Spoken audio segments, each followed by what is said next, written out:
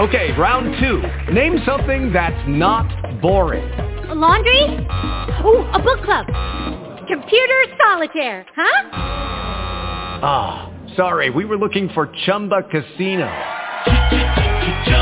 That's right, ChumbaCasino.com has over 100 casino-style games. Join today and play for free for your chance to redeem some serious prizes. ChumbaCasino.com. No purchase necessary. Void where prohibited by law. 18+ terms and conditions apply. See website for details. Blog Talk Radio.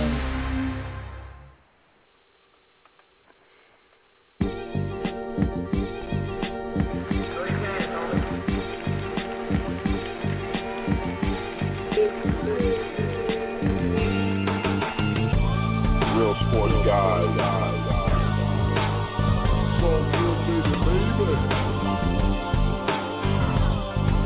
You're on right now with the Renegade.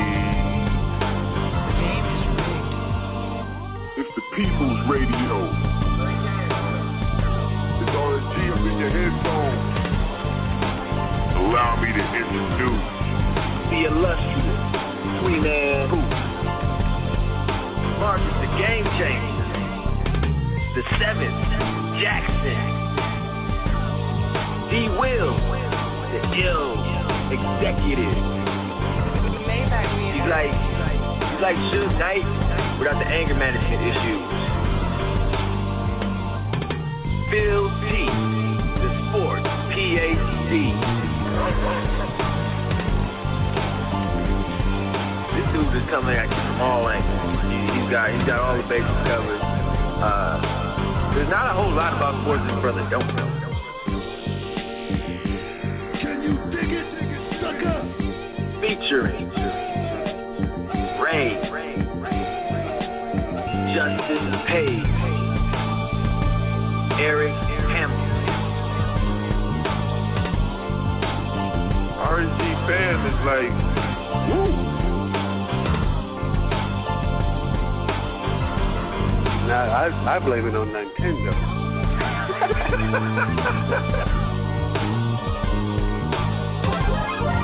It's definitely a gin party around here. Definitely a gin party. Don't bring any Kool-Aid.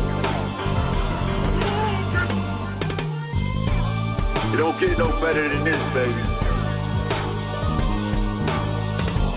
I want winners. You guys act like it's... Pick it up a little bit. Okay? Get your chin up. Smile. Smile. Anybody can be beat. Don't get no more realer.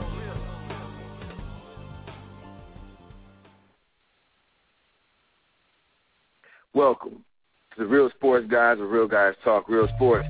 RSG, Renegade Radio. You are on right now with the Renegade. We're in the house, back for another banging show. Here to carry you for 90 minutes of funk to your Tuesday night.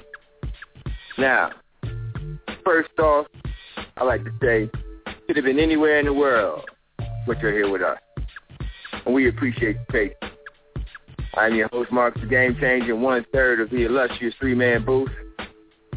Before we get into the proceedings this evening, post Super Bowl show, let me introduce the illustrious three-man booth. To my right, I got my man, D. Will. Holla at the people. Man, I'm glad I'm not in Sochi. Glad to be here. You know, I don't have to drink the water. I don't have to lay in the crazy bed. I'm just glad. It feels like Sochi out there with the winter out here, but I'm glad I don't have to deal with that Sochi stuff. Glad to be here with the RSG crew. D just started off political, okay? Yeah. But I will say about Sochi, I mean, given all the gripes and complaints and just all of the craziness that's going on over there, you have to ask the question, how did they get an Olympics? Right. I mean, could you pick a place in more turmoil to have a world uniting event? I mean, like, seriously. I don't know. That's a little odd to me, but you make your bed, you got to sleep in it. They started with controversy. Of course. And stuff. They just started with controversy. You just knew it was downhill, like literally not downhill skiing, but just downhill from there. It's been like that. They lucky don't nobody watch the Winter Olympics.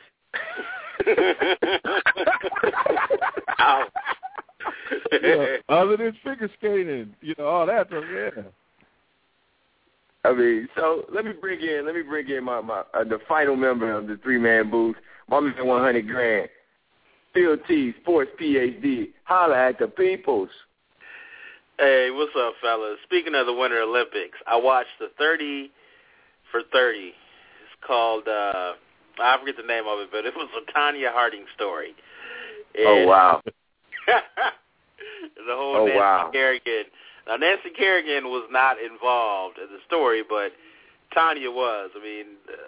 A third of the hour was her telling her side of the story. So it was, I almost forgot how crazy that was. It's been 20 years. It was 1994, man. And for those that don't remember, Tanya Harding and Nancy Kerrigan were two of the top figure skaters in the U.S. They were at Nationals trying to qualify for the Winter Olympics. And Barack Obama said the other day, he messed around and get kneecapped. Tanya Harding's ex-husband and the security guard and a few other people conspired to take a crowbar or something to Nancy Kerrigan's knee. She was unable to perform in the Nationals, and thus Tanya easily earned the bid for the Winter Olympics. There's been some controversy how much she knew, if she knew anything, if she was part of the conspiracy or not. But it was an excellent 30 for 30. It was one of the better ones I've seen in a while. And when you mentioned Winter Olympics, it made me think of that.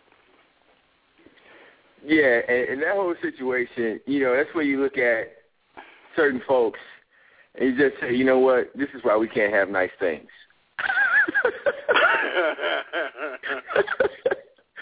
This is why we can't have nice things. Like, because y'all get a little fame, y'all get a little bit of notoriety, and y'all want to bring the street out the street. All right, the streets got to stay in the streets. All right, and you can't bring the streets to the civilized world. You just can't. It's not going to work out for you. And in this situation, I think somebody tried to bring the streets out in the trailer park or whatever, out to the real world. And you can't do that. You can't do that. So, yeah, we got a banging show for you all tonight. I'm sure y'all out there wondering, why is it spending so long on the intro? So we're going to get it moving. This portion of the show is known as the intro to let them know. We're going to knock through the rundown of what we have in store for you tonight, some of all of which we'll get to, some of we won't. We're going to cover as much ground as we can and as much ground as necessary. If we get into something good, we're going to roll with that, all right? Sometimes we get deep in thought. You just got to roll with us, all right? You listen to the Real Sports Guys, realsportsguys.com. We are in the midst of the intro to let them know. We're going to hit you off with what we got. First, we're going to talk about something that an issue that we've given a lot of voice to, a lot of airtime to, hopefully have raised some awareness around, which is the plight of college athletes. And with players at Northwestern beginning the early stages of possibly being able to unionize, it's something we're going to talk about. We've had Ramogi Huma on our show. He's at the forefront of the lawsuits, the likeness lawsuit against EA Sports and other video games companies that on behalf of college athletes who have previously participated and then have their likenesses used in video games. So he's been on our show. We've had Dr. Alan Sack on, who's talked about the issue as well. We've covered this issue inside and out, so we just want to revisit it and talk a little bit more about it, the possibility of players being able to unionize and just share some of our thoughts, because this is something that we've all dug into pretty hardcore. We're also going to hit you off with some NFL talk. We've got to reflect on the Super Bowl. Wow. What a game. Ended real quick. Yeah, we'll get into that. I mean, I was out. I figured I could skip the first half. I took my daughter. I have a daughter who's a basketball player, so we went to the gym, put up some jump shots. Figured we'd catch the halftime show, and then come in and catch a good second half. And we caught Bruno Mars' performance, and then saw the score and was like, "Whoa, what happened?" So we'll get into the Super Bowl. We'll have some different topics. We'll hit on that. We're gonna get into the NBA, and we have one NBA topic that I'm gonna make the guys mad tonight.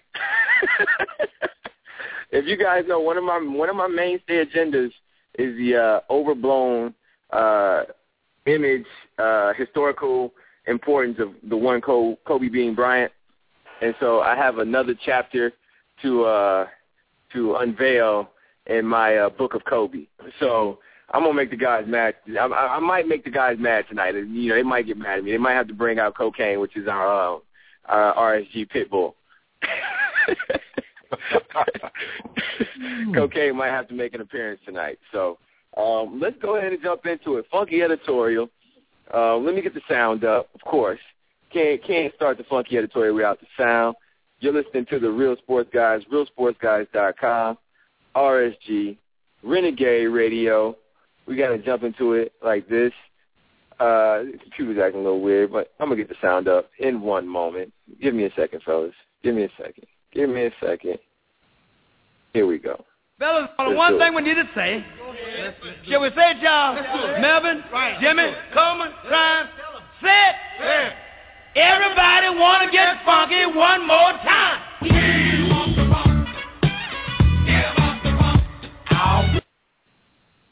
Thank you. Excuse the technical difficulties. We was having a little trouble with the headset, getting the play in from the booth. It was taking a little bit, but we got it in. All right. So, University of Northwestern, all right? There's a lawsuit that's in litigation right now on behalf of former NCAA athletes whose likenesses have been used in video games. There's a swirling debate going on about whether or not college players should be compensated for their services to the universities that they attend, whether or not a scholarship is enough, so forth and so on. And now we have players at the University of Northwestern taking the steps to possibly be able to unionize. This is a topic that, again, we've covered a lot of ground on here at RSG.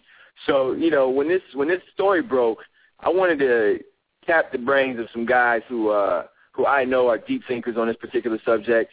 So I'm going to start with D. Wills. He's in higher ed. This is his area of expertise. This is an area that he's dedicated his life to. He understands the plight of the college athlete. He also understands the nature of higher ed and the value of a higher education degree. So he understands both sides of this coin and both sides of the debate. So, D. Wills, I want to come at you first and have you offer your perspective on the situation. As far as, one, players being able to unionize, what do you think about that?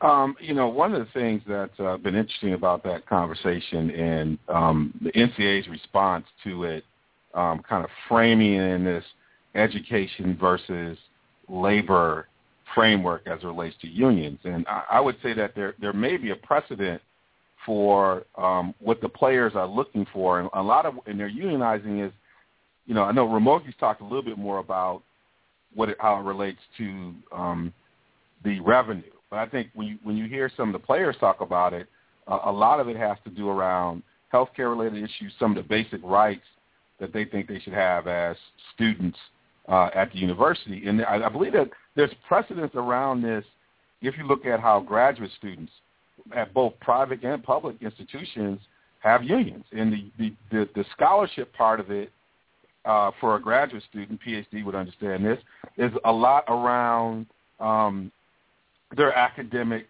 reasons and other reasons for being at the university. And then the unionizing part is around the TA shifts, the teaching. And so the insurance that's around, the labor aspects around what they do, but there's still that blended between kind of education and then the value added they are contributing to the university community. And so I think you could frame it in terms of how graduate students and other professional degree students who have been unionizing at large publics. I mean, even at where I was at, Wisconsin, that, you know, TAs had a union. And so I think there's not as much separation as you might hear folks on the NCAA side saying, or people arguing this thing about being paid or not. But in those situations, they have the ability to talk about things around healthcare, because what they do on the field is more, you could even argue, is a work study, is a contribution, is something else that should be negotiated. And then the money, as any other thing, is around their leadership acumen, all that other stuff that we give scholarships for just beyond academics. We give awards, merit awards, other awards for scholarships, academics, and all kinds of stuff to other students who are not athletes. So I think some of this, you know, depending on how Ramogi's approaching it, isn't as much of a wider chasm than people are presenting it to be. Where it might lead, because of the money, would be interesting once you got people at the table talking about things. But I think the initial things, when you hear the Northwestern's players talk about it in that way, that's not much different than you hear graduate students who are in unions talk about what they want. Yeah, it's a very complex and unique idea and a unique approach to addressing the issue of athlete compensation, at collegiate athlete compensation. You know, we always ask the question, well, I at least do, and I think we're all in the same boat that, you know, I think we agree that institutions are making a lot of money off the labor of these particular athletes, and at some point there needs to be some form of a kickback, whether it be a trust fund that's created or whatnot. We believe that there needs to be some sort of kickback, some sort of compensation. This takes it a step further and goes beyond just compensation, and I think people try and demean the whole concept when they just want to talk about money, you know, because then it's easy to say, well, they're just greedy. It's easy to color it as greed when you just focus on the money. There are layers to this particular issue that go beyond just money. When you talk about being able to bargain for a work schedule, you know, so to speak, or a practice schedule that allows student athletes to actually take advantage of the education piece, that this could be very powerful, because we know in certain situations, student athletes are athlete students, and the athlete comes first, and because of that, they're not able to fully grow as academics. You know, and that process is stunted a little bit. PhD, you're on the side of this where, as a PhD student, you do a lot of teaching. You kind of probably have a better understanding, even more so, of how the unions work with graduate students who are also oftentimes on scholarship or fellowship, or receiving some sort of university-sponsored compensation, scholarship, or grant of some sort. What's your perspective on the issue? My perspective is I'm glad that it's happening. Ramogi Huma was on our show, at least once for the last 2 or 3 years. His first time was March 20th, 2012, if you want to pull that up on the podcast. And he mentioned back then that there have been numerous models that have worked. And it was just so encouraging to see that a school with such a high academic standard, such as Northwestern, as well as in a power conference, the Big Ten, has really stepped out, and their student athletes are ready to take some action. And when you have that much clout, you can't brush it underneath the floor anymore. You can't. So I'm looking forward to see what comes of it. As you mentioned, as a graduate student, you know, most campuses have unions for graduate students because they are considered in many respects and paid as staff members. And so, therefore, a lot of the extensions that staff would have are carried on as if you are a university employee.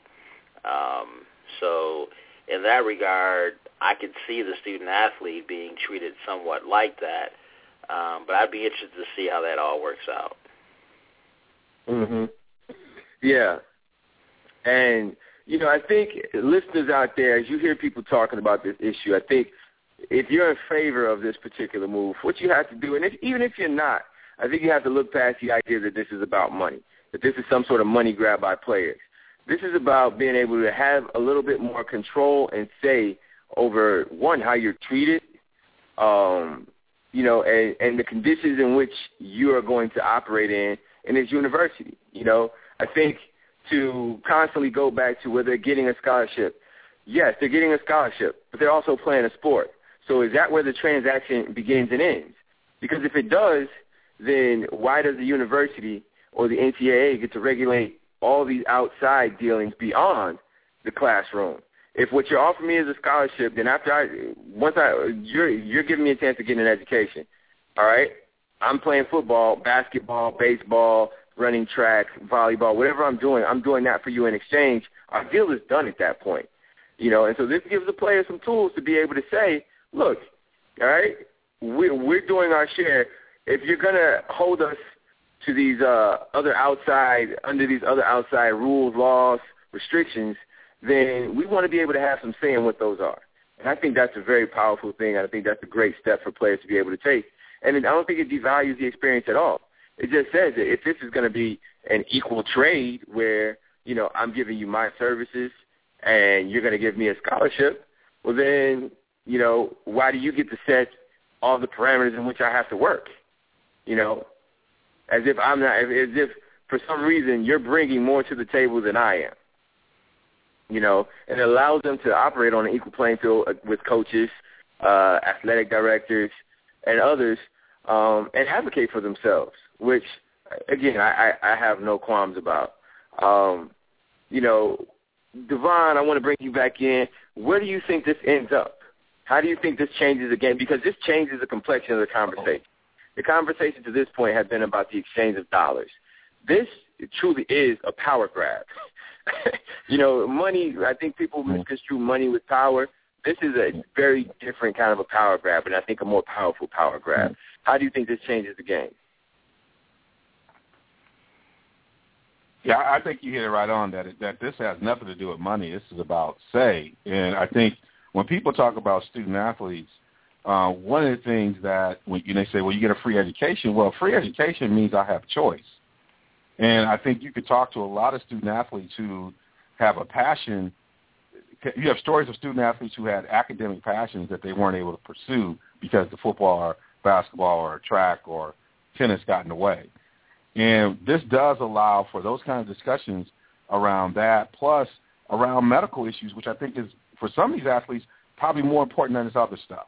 What do I get when I'm done or if I get hurt? Or the whole idea about making it renewable, where, I can really put it all in if I know I'm guaranteed for 4 years of education rather than year to year. So this does change it. And what this particular case does is because it's Northwestern, and so you got a quality institution, one of the top institutions in the world, and they've done significantly well athletically. See, that's the important piece about this. This is a team that at the beginning, their football team at the beginning of the year was a highly ranked, had a showdown, and yeah, they slipped, but it's a program that has some recognition and has some bandwidth as well as the basketball program. So, it's not a program that hasn't been on the national scene for moving forward. And on top of it, they have a head coach who is a college kind of icon when he was a player, who is being supportive in a lot of different ways. So Northwestern is actually the right place. And what's interesting about this, and we haven't even talked about this, decisions like this actually mean more to schools like Cal, Northwestern, and Stanford. In some ways, this is pushing back to the 1950s. The programs are like Yale and Harvard, right? You think about it, as Alan Sack talks about the evolution of the complex of college sports. Well, you think about this, how this might switch. It makes a school like Northwestern or Cal, you start to move things back in a different direction. Some of these institutions who lost out in this building of this industrial complex start to come back and play. So that's an interesting dynamic. A Notre Dame. Some of these great kind of institutions that balance this kind of true student athlete, somehow they come back and play if this thing goes in a different direction. And that can make a lot of people nervous. Yeah, and it's a great selling point if you're a recruiter. If you're a coach recruiting, that's a very interesting thing to come into a living room and discuss with a family. In particular, if you have a student athlete who is academically skilled enough where they can gain admittance into, and they're considering a school like Northwestern or Stanford or Cal, some of these more prestigious private and public institutions who are in the power conferences, or Vanderbilt, places like that. That's an interesting feather in your cap if you're a coach. It'd be great to get some of the coaches' perspectives on this and how they feel it might impact their role as far as, the work that they're going to do with these young men and how they're going to work and how much they're going to work and how often. We're just at the very beginning stages of the evolution of college athletics. I think in 5 years, 10 years, what I would say, things are going to be very different. Go ahead, Devon. And let me add, even if it doesn't go through, in order for not to go through, the NCAA and other people are going to make some major changes towards this more balanced student academic piece to strengthen their position for it not to go through. You see what I'm saying? Right. So there might be that whole thing about being optional, renewable. So, they might do some things and push some things. College presidents might push some things in a way that they wouldn't do to keep from that kind of control, which could still be a good thing. Yeah, I like to see guys be able to transfer freely, to move freely from university to university. If it's truly about academics, and I make a choice to attend another school, and it's truly about the value of the scholarship, and another school wants to offer me a scholarship, and I'm making an academic choice, if that's how we're going to paint the situation, then I should be able to make that choice. I shouldn't be restricted because of my athletic my status as an athlete. If you're giving me this scholarship of free education, and I decide I don't want that, and I'd rather get a free education from somewhere else, if it's truly a free education, then my status as an athlete shouldn't change that. No other scholarship student has to get out a year if they decide to transfer. Yeah, because if you're a presidential scholar and then they decide they're going to give you the same level scholarship at UPenn, there's no sitting out. You just get that scholarship, you get on a plane, and you go to UPenn. Right. So, those kind of things are things I would love to see change. Again, for me, I'm a bit more free market in my feel for how college athletics should run. I think, the regulation of I don't believe in paying guys. I believe that you just need to get out of the way.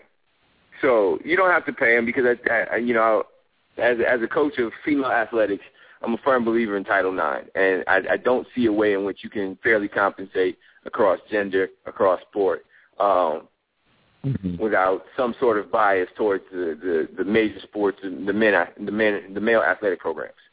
I haven't seen a framework that allows that to happen in an equitable way. With that, I think it's best that the NCAA just step aside. If athletes can get money, be compensated, just in the same way as a student who's on a music scholarship can perform in a band and get paid for gigs or have a record contract even, there's no reason that a student athlete shouldn't be able to, if a local car dealership wants to have them in a commercial and pay them to advertise, then why shouldn't they be able to do that? I think it's ridiculous that it is there's this double standard. Again, if an art major wants to, sell paintings and is able to, that doesn't prevent them from somehow studying art. It doesn't match.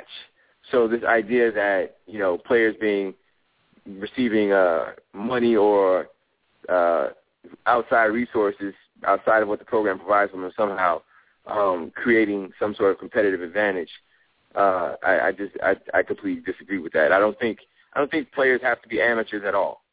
I don't think being an amateur somehow makes guys run faster or jump higher. I'm waiting on the research that shows that being an amateur makes someone stronger or faster. So I don't see why we essentialize amateurism. That's a whole nother conversation. You're listening to The Real Sports Guys, realsportsguys.com, RSG, Renegade Radio, brought to you by Resistance Digital. Check out our man Larry at Resistance Digital Solutions to get all your digital needs met at a very fair price. Larry, he'll come by. He does house calls. He'll hook you up. He'll make sure you have all the things you need to get your tech game upgraded to 2014 standards. So make sure you hit him up at resistancedigital.com. Now we're going to talk about the Super Bowl, the big game, best offense in the league versus the best defense in the league. What's going to give? Right? That's how we were billing this, fellas. Yeah, it went south real fast. Now, before we get into talking about the actual game, I kind of share a little bit of my Super Bowl day experience. I spent the morning hanging out with my man PhD. He came to town. We got to hang out a little bit, and then he had to catch a flight and get back to the great state of Ohio. And my man D. Wills, you got a real interesting story about your Super Bowl experience I want you to share. So why don't you share with the listeners out there kind of how you spent some of your Super Bowl day? Well, and every, I got to start the story with, this is the first year my daughter is home from college. So usually the way it's framed, they will spend Super Bowl with me at the beginning of it, and then they go upstairs and watch Murder, She Wrote, and then I'm down and watching the game by myself, and they come back for the halftime things. So that's how it's been going for like the last few, I would say 6, 7, 8 years. Murder, She Wrote. So she's at college. So that changes the dynamic, right? And I don't know if the wife is getting homesick, so she gets sick. So I decide to text my guy Mo, who's a regular on Real Sports Guys. And the game had already started, but I texted him and said, let's go to this place we normally try to go. And, early in the day he had texted me to see if I was doing it. And, I had to negotiate the wife. I wasn't quite sure I could, because we're Real Sports Guys. We got families. And I was like, I don't know if I could do this. I'm going to stay home. So finally I said, forget it. Let's go out and do this. He's like, you're killing me. He said, I'll go if you text the owner and see if there's a place to sit. So I text my guy, Andy. Andy, about 10, 15, texted me back and said, there's some seating. So I said, let's meet out there. So we meet out there, and we walk in, and actually it's pretty empty. I'm surprised. So we sit down, at the bar to sit, and he sits in one seat, I sit in the next. And we're watching the game, talking junk, and they taking a kicking. And he's still trying to argue why Peyton Manning should get some in the little room. And we're going back and forth, and we find out there's this drawing for $10,000 if they return the kickoff, second half kickoff back. I'm like, I don't know if there's going to be a chance in the world, but they got Harvard. So we watch Bruno. We're excited. Kickoff comes. They kick the ball off, and Harvard starts running down the field, and the place goes crazy. And I'm like, I cannot believe he's about to score. So he scores, place goes wild, and they go to draw for this $10,000. So they say out the numbers. They're like 655. Now, I'm looking at mine. I got 654. Next to me, this cat is quiet. My guy Mo is quiet. And he says, I think I won. You what? I think I won. This cat won $10,000, and he didn't even want to go out. It was the most incredible thing. Place went wild. I'm looking at him, and I'm like, you better give me $2. You better give me something. You didn't even want to go out. I showed everybody the text exchange that we had. People are laughing. And this cat who didn't want to go out won $10,000. Now, that's a Super Bowl story for you. And all I can say is you deserved it. You deserve it. Karma's with you today. It was the craziest night ever, man. I had a better night than Peyton. I can say that. Wow. Yeah, let's talk about that. Let's talk about that. Peyton Manning, things just didn't work out for him. Do you think this hurts his how we'll view him historically? Yes. And not because he's not in the conversation of the top 10 quarterbacks of all time. And y'all know I call him the best regular season quarterback of all time. Now Mike Hill is still in my line. I'm tired of people stealing my lines, man. I go on Twitter, they stealing my lines.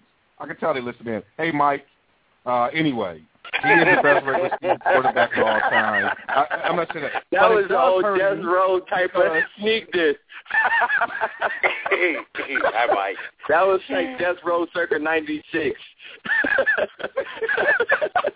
All in the video. Oh man! But I think you can't have him at this point. It could be a debate if it's 4 in the room, whether or not he get in the room, and it's definitely he can't get the big piece of chicken.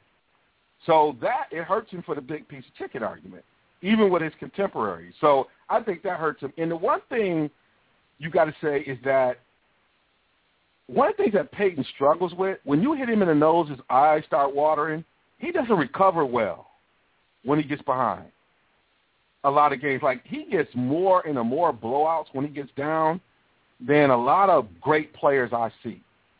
Like you bloody his eyes and you just don't see the adjustments. You see he's rattled. And I think that's a flaw in the fact that he spends so much time in the preparation, which is his gift. But his curse is what makes a great player is the moment where Joe Montana says on a final drive, hey, that's John Candy over there. Just knowing it's less about you, it's about the guys you play with to get them right. And so much when we talk about Peyton is about him and his preparation. It's not about how he gets those other guys to handle the pressure situation. And I think that's what makes players like Brady, Montana, and some of these other greats great. It's not just their preparation. It's what they do to help their teammates handle the moment. And I think that's where he falls short.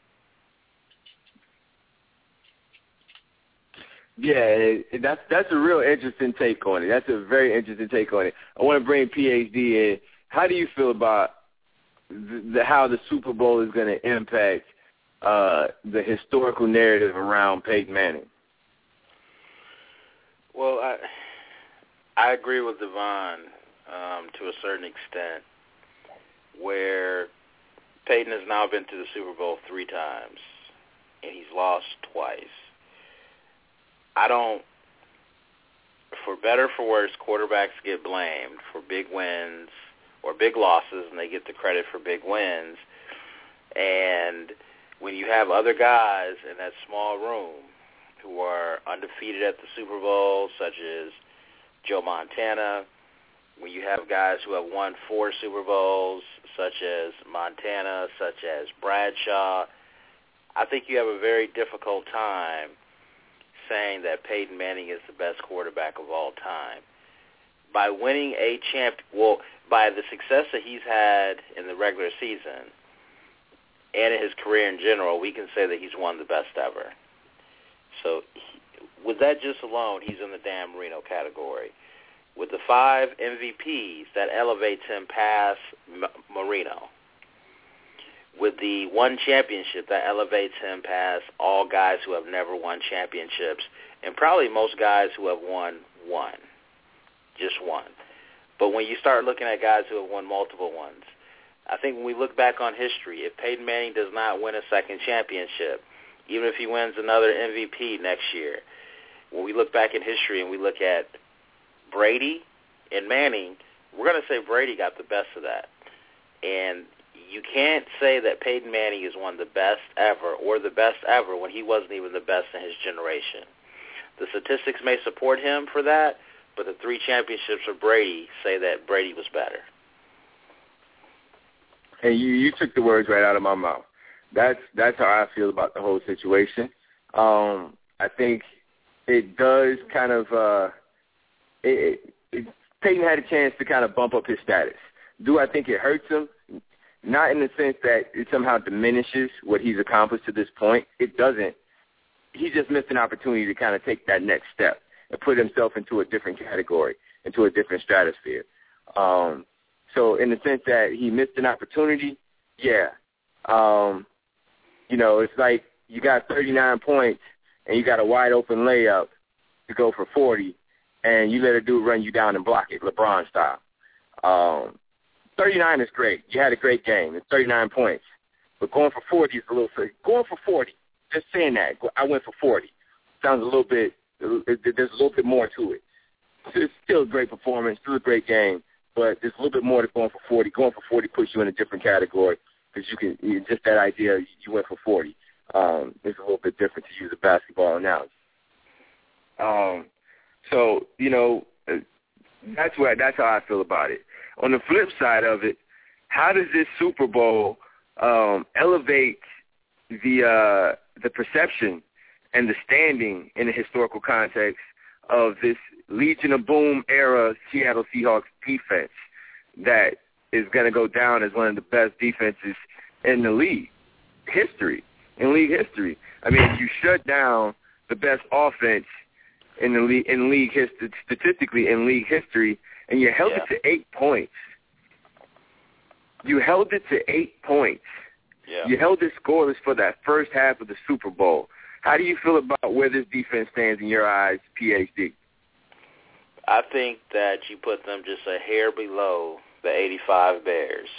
I believe you put them, again, talking about modern defenses, and I would say probably 1980 and beyond, because that's kind of where I can start talking intelligently about defenses that have won championships. I believe you put them ahead of defenses such as the Tampa Bay Buccaneers when they won, I believe, 2002, 2003 against the Raiders. The Raiders had a really good offense that year, but it was not a record-setting offense. I also believe you put them ahead of the Ravens. And I'll tell you why you put them ahead of the Ravens and the Buccaneers.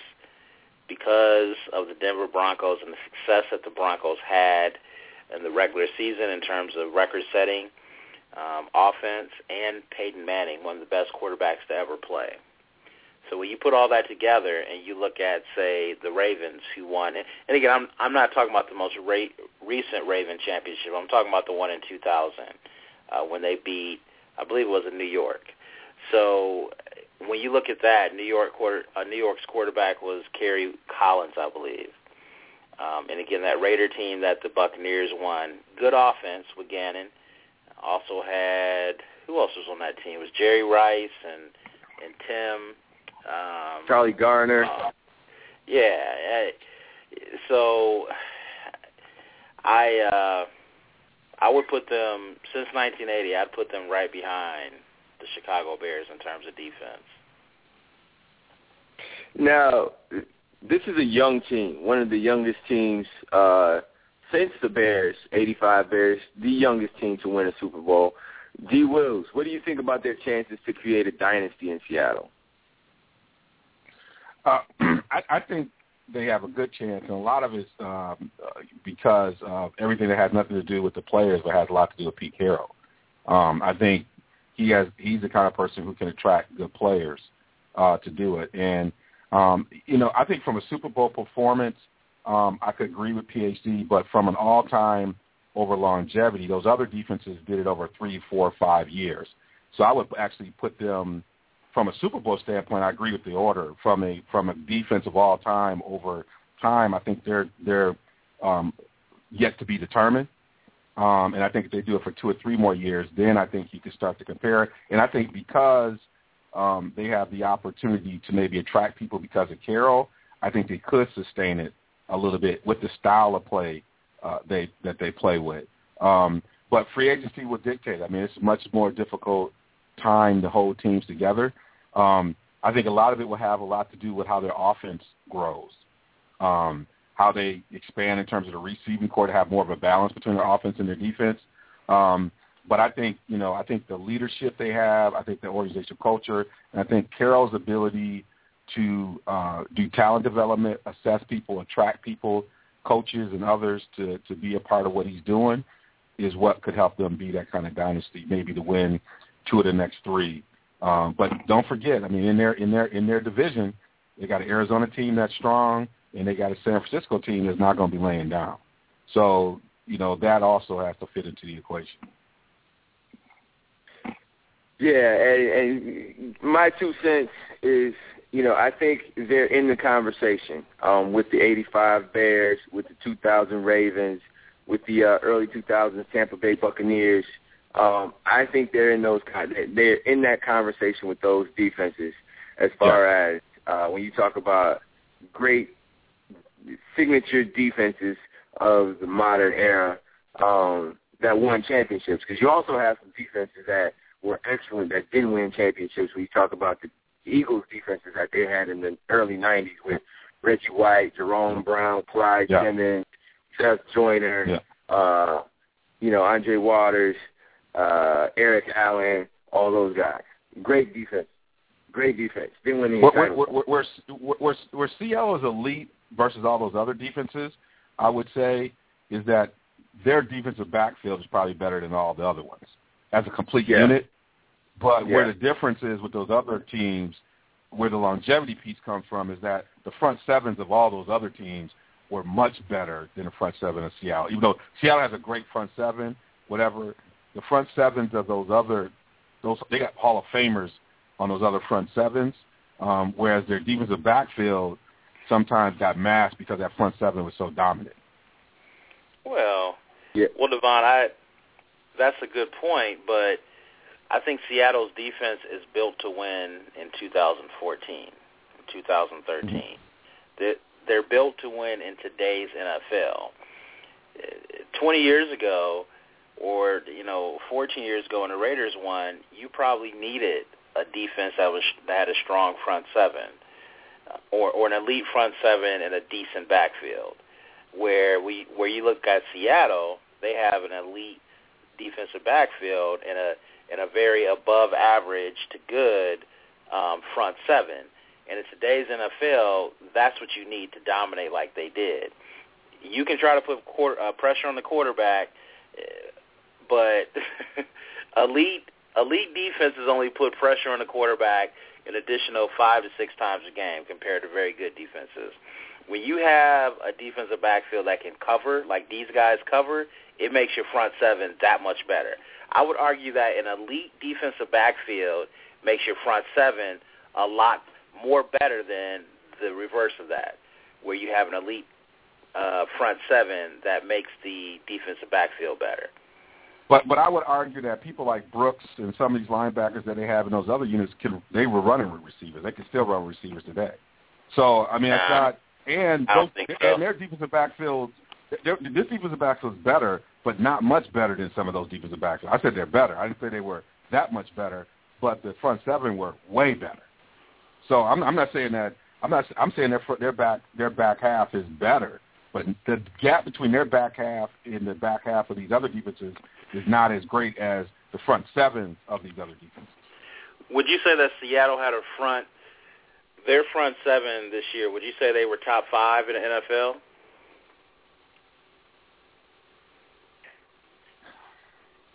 I mean, it could be a battle for them even in their own division. I mean, think about Arizona's front seven and San Francisco's front seven in their own division. Then think about Carolina's front seven. So I'm just thinking about the NFC. There's a battle for them that people could argue. People are arguing whether or not Carolina's front seven or their defense was as dominant. Well, I mean, people can argue that, but it's just in their own division. I'm not even going over the AFC. So my question is, do you think Seattle had in terms of front sevens, do you think they had a top 5 front seven? Yeah, but I would say even today that's not saying much. That's kind of like saying like you're a top 3 center in the NBA. Huh. It's good, but is it? When people are throwing like 40 times a game? I mean, so I do think they had a great front seven, but I think their back half allowed for pressure to happen the way that they were. Physical receivers, they were the most penalized team in terms of pass interference. So they basically decided we're just going to get called for it, but we're going to instill our will on the game. That was a strategic decision made all season long. I think the thing about Seattle Seattle, in some regards, the Roy Hibbert rule comes into play, where we're just getting we're just getting to know these guys, and they're not household names. But when you look at the numbers, and when you look at PAC, what they've done over home, Roy Hibbert rule for new people. The Roy Hibbert rule. I think Roy Hibbert. That's right. The Roy Hibbert rule pretty much says.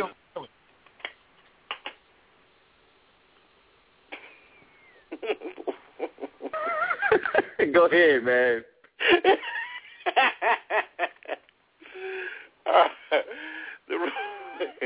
The Roy Hibbert rule pretty much says that we get really excited about household names. And a guy like Roy Hibbert can put up huge numbers in the playoffs. He can put up very good numbers in the regular season, but there's something about him that just doesn't get us excited. We just don't, view him as elite, even though he may be putting those numbers up. I would argue that the Roy Hibbert rule comes into play with the Seattle defense. These other two defenses that we've been talking about, comparing them to the Tampa Bay defense, excellent defense, the Raven defense, excellent defense, they had at least 2 or 3 Hall of Famers on that team. When you look at the Ravens, they had Woodson, Ray Lewis, Suggs will probably be a Hall of Famer, Ed Reed. Well, no, Ed Reed came after. And then you look at Tampa Bay, Sapp, Lynch is a borderline Hall of Famer. Rondé Barber will probably be in the Hall of Fame at some point. Brooks just got into the Hall of Fame. They have other guys like Simeon Rice. Those are household names, and we're just not there quite yet with Seattle. So when you look at the impact that they made against one of the best offenses, period, and if you look at the run over the past 2 years, I believe they're, 15-1 at home? That has a lot more to do with their defense than their offense. And the 12th man. So while you guys are going and debating this, what I've been doing is just looking up some of these defenses. All right, and so so far I've gotten to the 2000 Ravens, and looking at what the Bears did, the 85 Bears, and I know everybody that's not a Bear fan hates the fact that Bear fans always bring up 85. That's day one. That's day one. But I will say this Bears 85 defense, divisional playoff round versus the New York Giants, 21-0. NFC Championship versus the Los Angeles Rams. The Los Angeles Rams. LA had football back then, people. 24-0. Then they got to the Super Bowl against the New England Patriots, 46-10. They gave up 10 points in the whole playoff run. It's pretty wild. On the way to doing that, right? On the way to doing that, they held Phil Simms in the New York. When they played New York, they held Phil Simms 209 yards, sacked him for 60 yards, and held Joe Morris, the NFL's regular season touchdown leader that season, to 32 yards on 12 carries. The next game, they go against the Los Angeles Rams, who had a guy named Eric Dickerson who was pretty good. I don't know if you ever heard of him. He only ran for 46 yards on the Bears, and the Rams quarterback was Dieter Brock.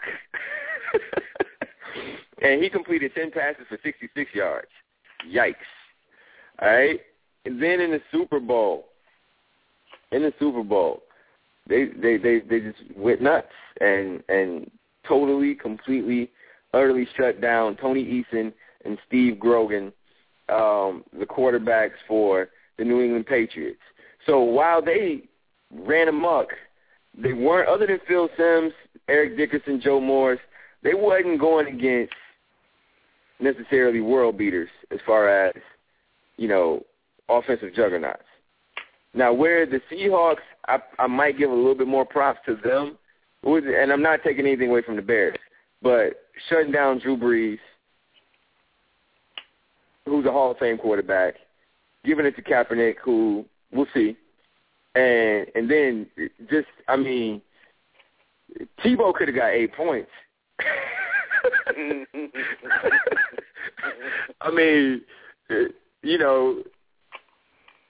That's Peyton, though. That's Peyton Manning, and he got 8 points.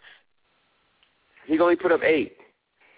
So, that's pretty impressive. It's just Peyton Manning.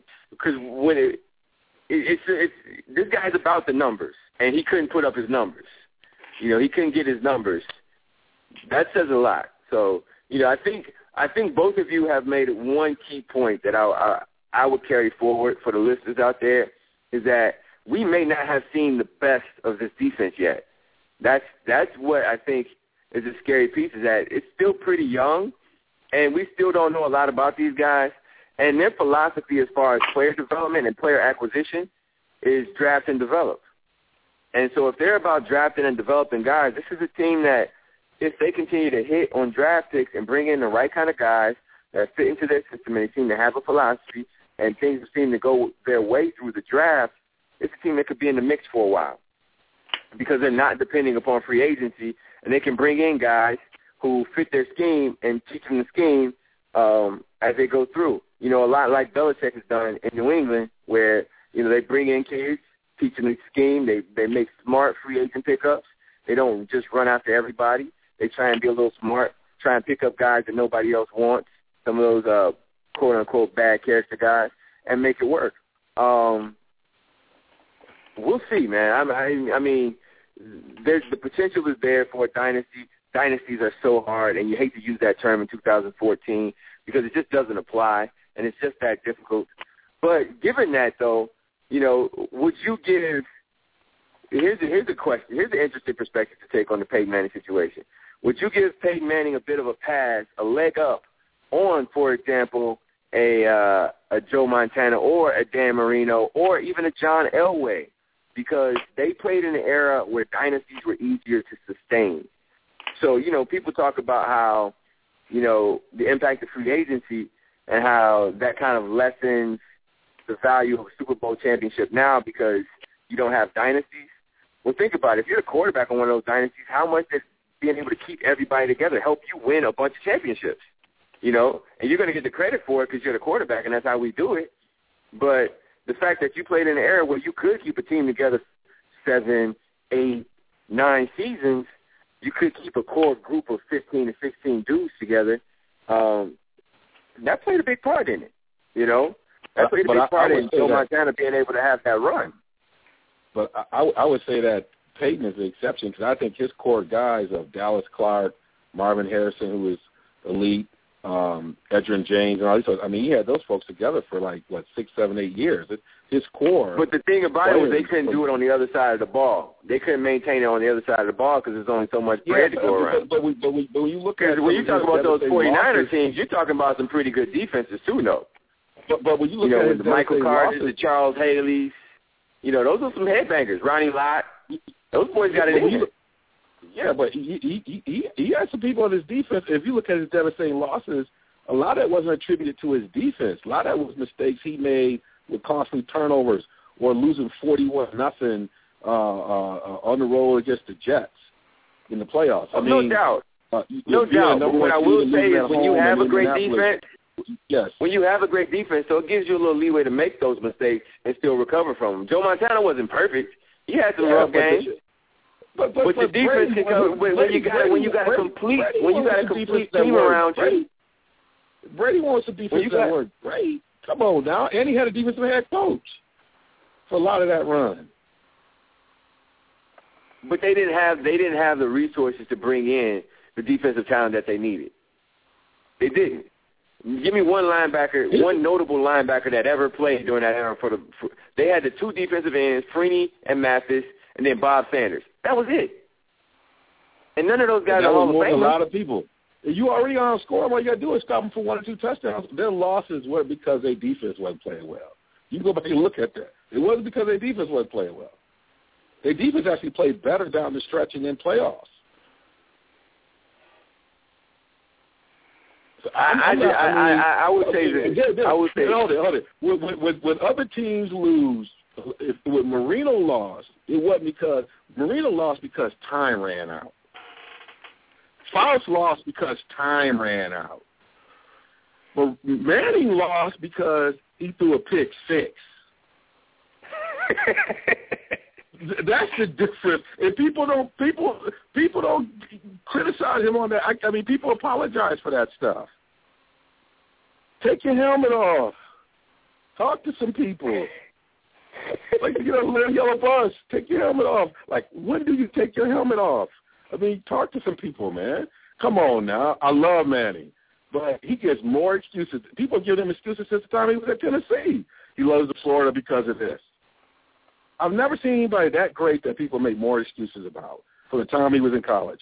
Excuses that he would even make. Like, I'm not blaming him because Manny's not that kind of person. He would never make excuses that people make for him.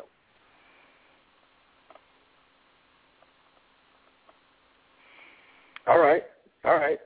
Yeah. I'll move on. Yeah, I mean, I'm ready to go. I was shutting down. Now, the fellas are like, oh, dude, you don't came in here ripped up. You know, I never saw the crew like this. Right. I'm like, do we need to give you some space? Right. We need to give him some space to talk about Andy Reid too. Goodness. Oh, we can't talk about Reid, but I'm gonna try to move over there. I'm trying to go to rehab on him, man. You encouraged me to do some work in my off season. I'm gonna try and find my inner self, be a little bit more tolerant of Andy. So I'm gonna work on my inner. Marcus, Devon said they got the 12th man too. I'm like, okay. All right. Right. Really? You know, when you're in a role for a long period of time, you can think about a lot of stuff, man. Stuff comes to your mind. I can't wait to get with y'all to just let y'all know what I've been thinking about. This is one of those situations where you walk into the boss office and he got the Rottweiler sitting on the desk. You know, he got the Rottweiler chain right next to him. That's D. Wills right now. That's D. Wills. You know, we in there trying to have a debate with him. He got the Rottweiler ready to go. Mike Hill set me off on Super Bowl Sunday, man. He just set me off, man. I'm tired of people biting our lines, man. Mike Hill, I know you listen. Biting our lines. Oh, man. They're going to get a really rule on Twitter. No, that came from PhD. Right. You're going to hear people talking about the Luau Deng theory and Roy Hibbert rule. Yeah, man, don't steal our stuff. That's ours. You listen to the Real Sports Guys, realsportsguys.com, RSG. Renegade Radio brought to you by Resistance Digital. We're finna transition, but before we do, we're going to pay a few bills. So let's get it done.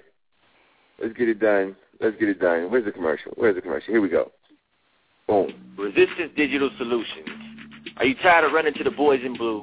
Are you done with listening to sales staff trying to upsell you technology that you don't need? We've all been there. So, what did the Real Sports Guys do? We contacted Resistance Digital Solutions for all our technology needs. They are not there to meet sales quotas or make profit margins. They simply just want to sell you what you need at a fair price.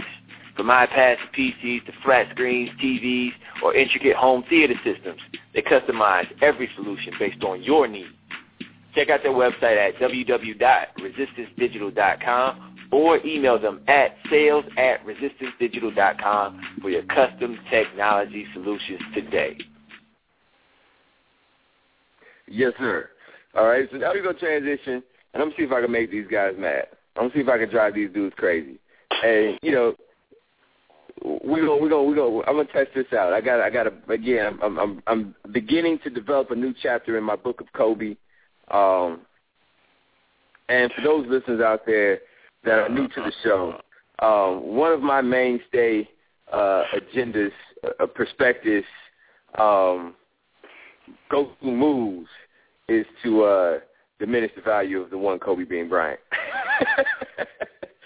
And I'm just trying to shed light. You know, there's a lot of data out there. There's a lot of information out there that says maybe Kobe isn't as amazing as we have been led to believe. The other guys all had him in their top 10 when we did our 50 greatest NBA players of all time. I had him at 15. I'm keeping him at 15. Marcus, I can cut this intro way short. Let me just ask two questions for the listeners that are not aware of your bias towards Kobe Bryant. Devon, question one. How many championships does Kobe Bryant have? Yeah, it's 5, I believe. All right, question two. Marcus. the game changer, based on your math and your rationale, how many championships does Kobe Bryant have in your book? Give me one moment. I'm pulling up my the Game Changers report. It's similar to the Louis Freeh report. I did some crack research, some investigating. I think he has 0 or maybe 1. I have to go back into the archives and double check. But he has 1 or less. There you go, audience. So you know you're not really working with a very rational person, but go right ahead. Oh, no, this is extremely rational. He has 0. He has 0 titles as what we would call an alpha. An alpha title, folks. Again, another RSG exclusive. You're only going to get this perspective here. All right? An alpha title is a title where the player in question was the most important player on the team. Kobe Bryant has 0 titles where he was the most important player on the team. All right, so now we're going to do a little theory busting. Marcus, how many championships does Kareem Abdul-Jabbar have in your book, Alpha Titles? Hold on, I'm going. He has 2. He has 2, okay. And how about Magic Johnson? Magic Johnson. Hold on, let me see. I'm going through the report. Okay, I got to pull up my other data set. Pulling up the other data set. I got my files open right now. All right, I'm digging into the archives as we speak. Bear with me for a moment. I think Magic had, I want to say 3, but that's off the top of my head. I'm waiting on my file to open up right now. When it opens, I'll give you a firm number. All right, you got it. All right, here we go. Magic had 4. Oh, okay. Magic had 4. Kareem had 2. Kareem got 1 with the Bucks, and then he got 1. One of the 5 that Magic won goes to Kareem. Magic gets the other 4. Okay. I mean, you just ever see somebody dig their own grave? Okay. Go right ahead, Marcus. I mean, you got any more questions? The theory's pretty bulletproof, man. The theory's pretty bulletproof. I mean, if you were to... Okay, all right. I'm just saying, it's a different kind of title. Again, Scottie Pippen has 6 rings. He has no alpha titles. 0 alpha titles. Because he's never the best player on the team. He's never the best player. Doesn't mean he wasn't important. Doesn't mean he didn't contribute. He just wasn't that dude. That's all. Kobe's got 5 rings. He's got 0 alpha titles. His rings, he still got his rings. I'm not taking the rings away from him. The alpha titles are different things. I'm going to say, Gage, I'm about to set out a big showdown between you and Dr. Damon Williams, because I told him about this. But this is going to be one of them. This might be a pay-per-view square off. This is going to be an RG exclusive. You might have to just pay to listen to this. It's a team sport. It's a team sport. We're not talking about Tiger Woods and how many, Grand Slams he's won, how many majors he's won. No, but we are talking about the little room. We're talking about the little room, fellas. We're talking about what it takes to get into. See, that's where y'all got. We just had this conversation about Peyton. Now, how come it applies to Peyton, but it don't apply to Kobe? We're talking about the little room. Well, my question is did the Miami Heat win a championship last year without Chris Bosh? No. Do they win a championship without Dwayne Wade? No. Were either one of them the best player on their team? No. But in my book, they still have. Did Joe Montana win anything without Jerry Rice? Did Joe Montana win anything without Jerry Rice? No. Yes, he won one championship. He won one championship without Rice. One. But I get your point. Did he win it without Dwight Clark? No, he does not. So yes, I'm acknowledging the team. It's a team sport. What I'm saying is, when we're talking about when we're ranking players, we're not ranking the team. We're ranking individuals. So we're talking about individuals. Well, my point is, can't go team sport when we're making a list of individuals. Well, my argument is not what you're making right now. My argument is that in my book, Dwayne Wade, Chris Bosh, and LeBron James should get alpha championships for last year. Okay? Now, I'm not saying that Batty A should get credit for that. I'm not saying the Birdman. No.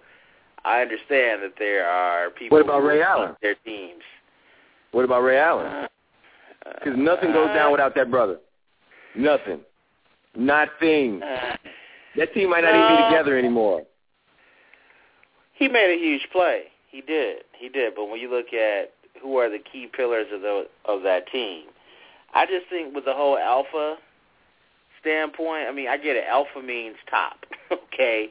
In this context, it means the person, not the group of players. Of course. I just have a hard time in a team sport, and again, I get that we're talking about the best players of all time, that we qualify and say that, Magic doesn't get credit for alpha credit for championships, for certain championships because Kareem was the top player that year based on some metric.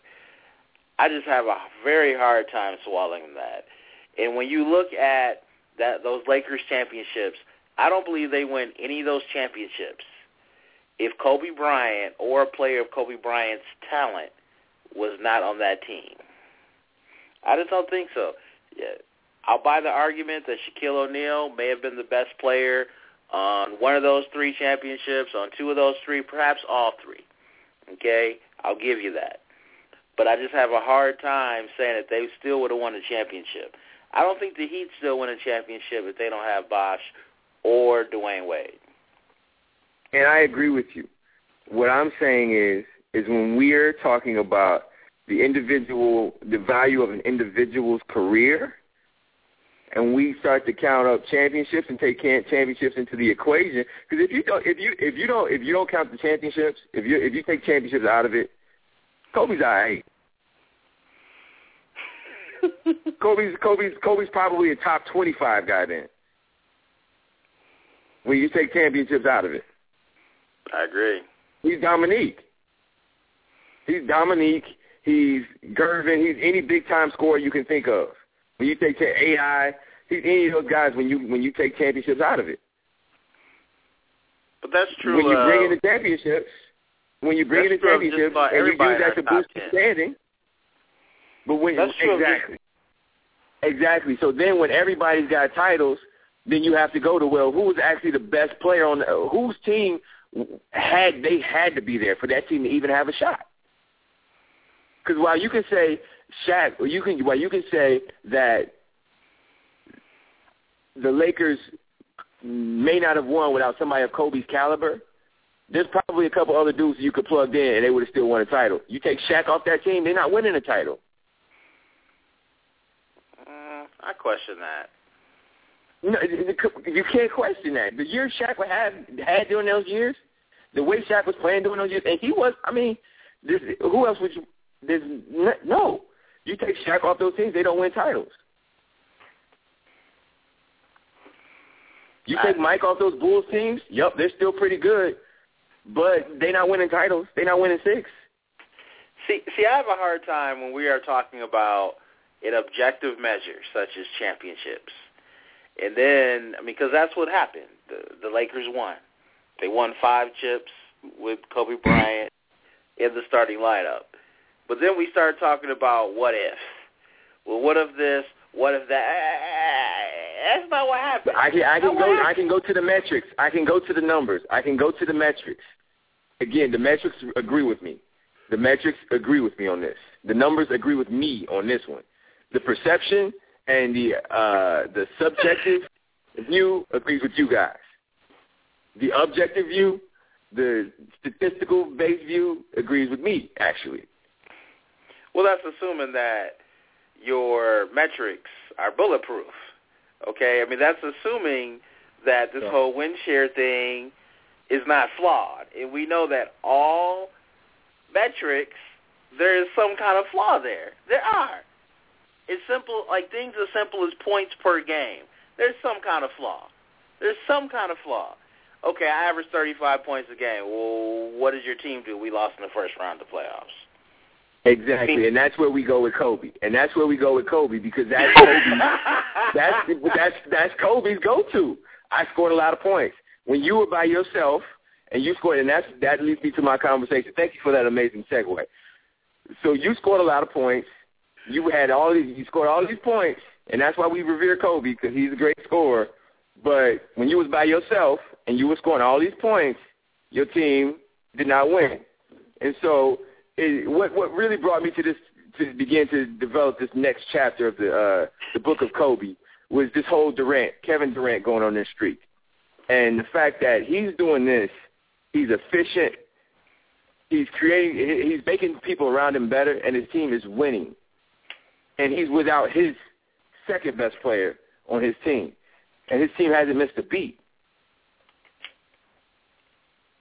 Without another guy who would be in the top 30 to 40 NBA players. Like, Ibaka may crack the top 40 NBA players in the league, maybe. Whereas Kobe at 26 in his prime, 27, he wasn't able to do this. So the question I would ask, the first question I'm going to ask you is, both of you, and you guys can take your time and answer, who would you take? Kevin Durant at 25 or Kobe Bryant at 25? D. Wills, who would you take? Kobe Bryant. Because why? Because I think the part that people miss on this, the numbers are good, but I think with Kobe, my sense of Kobe's dog meat is higher than Durant. I like Durant. He's 6'11". Based on what? But Kobe does it on, I feel like Kobe does it on both ends. So does Durant. I don't think Durant, you don't fear Durant on defense. You falling into the misconception. There's information out there that says otherwise, brother. Kobe creates offense from defense, I feel, more than Durant creates offense for defense. Kobe energizes. That's the most what? Go ahead. I'm getting numbers right now. You do your thing. Kevin Durant is not going to be an all-defensive team. I don't know. He might sneak on one this year. Come on now. Now, I'm giving you a lot of your. As you know, some of you, it's good with the quantitative stuff you have, but also there's qualitative. Mixed methods are probably better. I got PhD there. If you're going to also get some of them nuances, that's the problem with Manny. Is the qualitative pieces are as important as the quantitative, right? And so we got to break down that as part of the analysis. You got to get into the qualitative stuff, but on the other side of it, I just don't. You don't fear him on defense. Now he is such a machine on offense. He may affect the way you play defense, but he don't really change the game on defensive end. Yeah, Durant is a good defender, I believe. I would put him in the average to above average, perhaps a good category. Kobe Bryant was on 9 first-team All-NBAs. And I get that sometimes the best defensive players don't make this team, the all-defensive team. I get that. But my man made 9 of them. Let's just say he's a better defender than Durant. Again, when we look at the numbers don't say that. They don't. They just don't. Yes, he's been in the league a lot longer. What I'm saying is I'm willing to bet money Durant makes on defense this year. His defense is much better than advertised. People just haven't caught on yet. Honestly, people just haven't caught on. The dude has been averaging a steal, close to a steal and a half, and a block for the last 3 years per game. When you look at his defensive win shares compared to Kobe's at the same ages, they're not off. When you look at his defensive rating compared to Kobe's, again, these metrics account for era, pace, all that kind of stuff. But they're not off. Yeah, they're similar. But when I look at that, and I know they're probably making adjustments for it, but the game that Kobe came in playing, it's kind of like when people talk about offenses today and quarterbacks today. When the rules allow for you to have your window is much bigger as a quarterback, you're going to put up big numbers. Back when Montana exactly. So Durant's playing in a league where he can't even play the defense that Kobe could play. Kobe's defense was easier back then. Defense was easier back then. Hold it. But what I'm saying, but on the other end, you can't play the defense on him. So when you think about his effectiveness on both ends of the court, the things he gets away with offensively, he would never be able to get away with that well. And right. But what I'm saying is Kobe at 25 was 2003, 2004. Kobe was 2003, 2004. You couldn't touch people, but you couldn't touch people back then. We're not talking like Kobe wasn't 91. Kobe wasn't around in 91. Kobe wasn't around in 91, so let's not try that. There's significant overlap between these two. Kobe wasn't around like 91. Kobe benefited from these rules just the same as Durant has. No, not as much. It was towards probably the beginning of Kobe's first. Kobe at 25 was 2003, Devon. 2003, not 1993. 2003. Kobe at 25. But look at the rule changes even since then. There hasn't been. The league has been this way since Bron and been in the league. And he was in the league since he was, 18? I'm just saying. By that time, he was in the league 7 years. So again, what did you got that says, why would you take Kobe? Because when Kobe had his own squad, what happened, Devon? What happened? Who was Kobe trying to win against? I'm talking about. I'm not even talking about the playoffs. I'm talking about this regular season. Where's the regular season game? When he was 25 years old, what was the strength of what he was trying to compete against versus what Durant? What is Durant trying to compete against? The West is probably the toughest it's ever been, Devon. To me, who was he competing against? You didn't answer my question. I'm asking you the question. Who was he competing against? That might help me understand. The Spurs. Who else was out west? Nobody. I mean, the Mavericks and the Mavericks and the Suns were kind of coming up. The East wasn't thick. The East wasn't deep. Look at deep. I think it was more than that out west. The East wasn't deep. In 2003, the Milwaukee Bucks were relevant. When they had Big Dog, Ray Allen, and Gary Payton. Marcus, can you please? Come on, help me out. Marcus, can you please make your case? We have not allowed you to make your full proposal. So, and I've been guilty of it. I jumped on you before you even, brought it up. But go right ahead. Yeah, I knew it was going to go this way, though. Here's my point, all right? Not only would I take Kevin Durant, given what he's done at this point, at the age of 25, over Kobe Bryant at 25, but, again, I have him at 15. Other than Jerry West on my list, I would take any of the guys above him at 25 over Kobe, and I stopped there. Some of the other guys below him are debatable, but I'm talking Shaq, Moses Malone, Jerry West, that's a maybe. Tim Duncan, Hakeem, LeBron, Bill Russell, Oscar Robertson. But y'all got him above some of these dudes. Though. This is my list. I got him at 15. Y'all telling me y'all got him in the I got him like at 10 or 7. What I got? I have him above Jerry West. Right? I take him above. I hope so. Yeah. So. I hope so. You love him so much. I think I had Duncan ahead of him. Now let me go look at my list. Okay. But what I'm saying is right now, when Kobe has had to do it on his own, his game does not equal victories. But yet we give him some sort of credit as being the ultimate winner. And when you talk about dog leader, I think his dog leader works in reverse. His dog leader makes him actually less likely to win games. His dog meter, when you talk about his dog meter versus Durant's, the only difference between Kobe takes it too far. He goes from dog to psycho. You know what I'm saying? He goes from dog, and then it counteracts. It counteracts his impact. It makes his teammates not like him.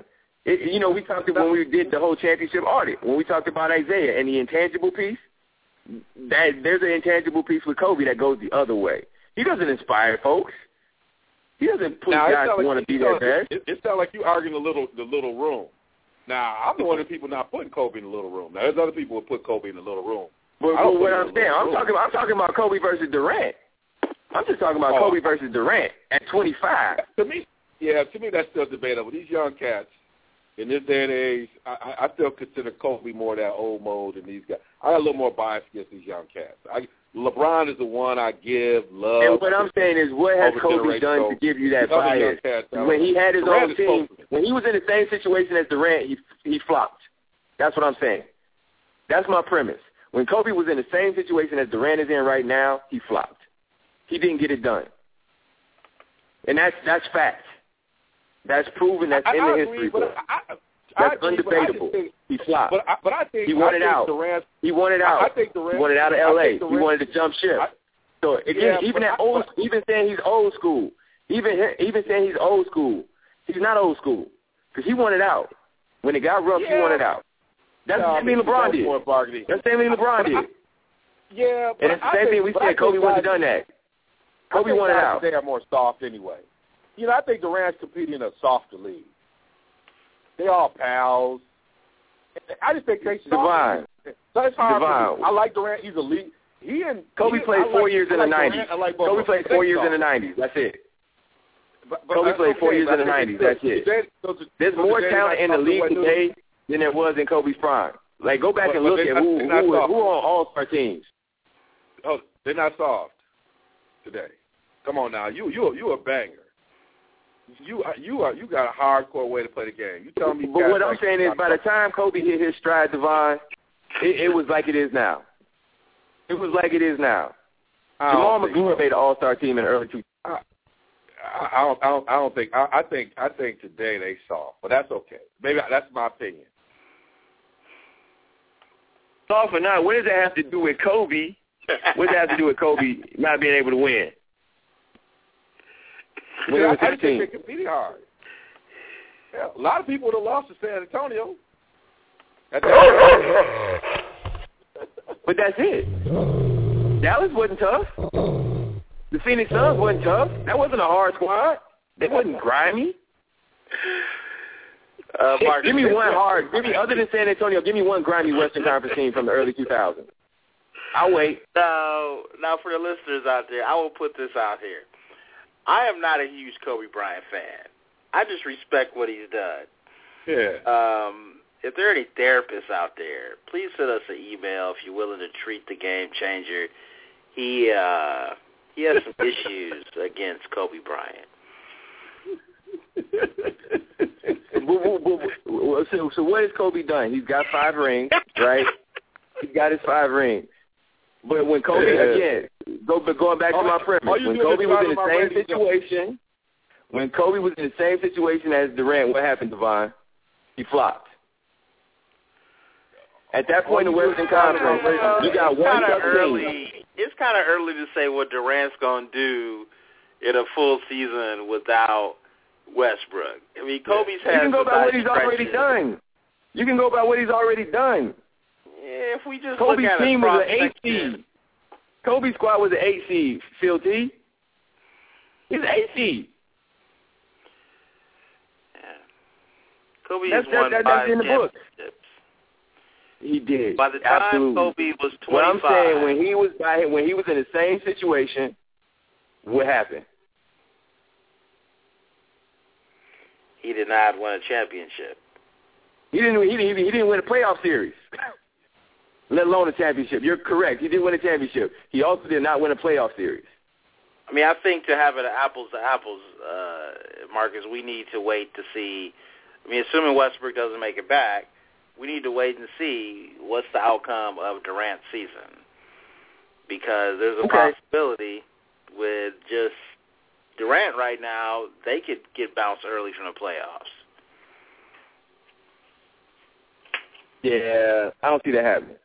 And even if they did, Kobe's team was an 8 seed. They're not going to be an 8 seed. That's what I'm saying. Like you can try and quantify it along the way however you want. They're already on pace to be better than what Kobe ever did by himself. Already. Yeah. Who was on that Kobe squad? It wasn't a good team, but who's on this Durant team? Who's on Oklahoma City? Give it to me. Who was on that Kobe squad? Bush Parker, Karan Butler, Lamar Odom, a young Andrew Bynum. Mess. Who's on this team? Who's on OKC? Ibaka. Kendrick Who else you got, Devon? You got Ibaka and who else? Kendrick Perkins.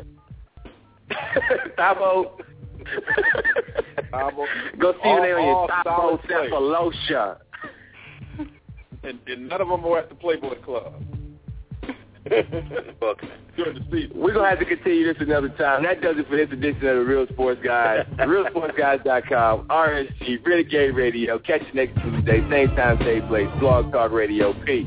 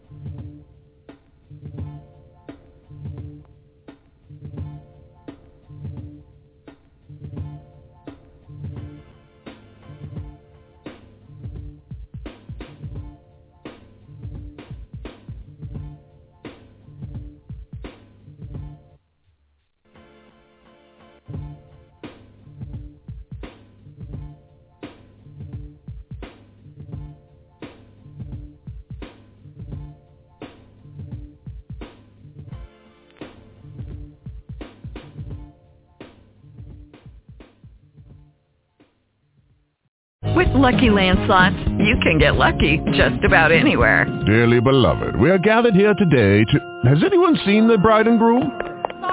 Sorry, we're here. We were getting lucky in the limo and we lost track of time.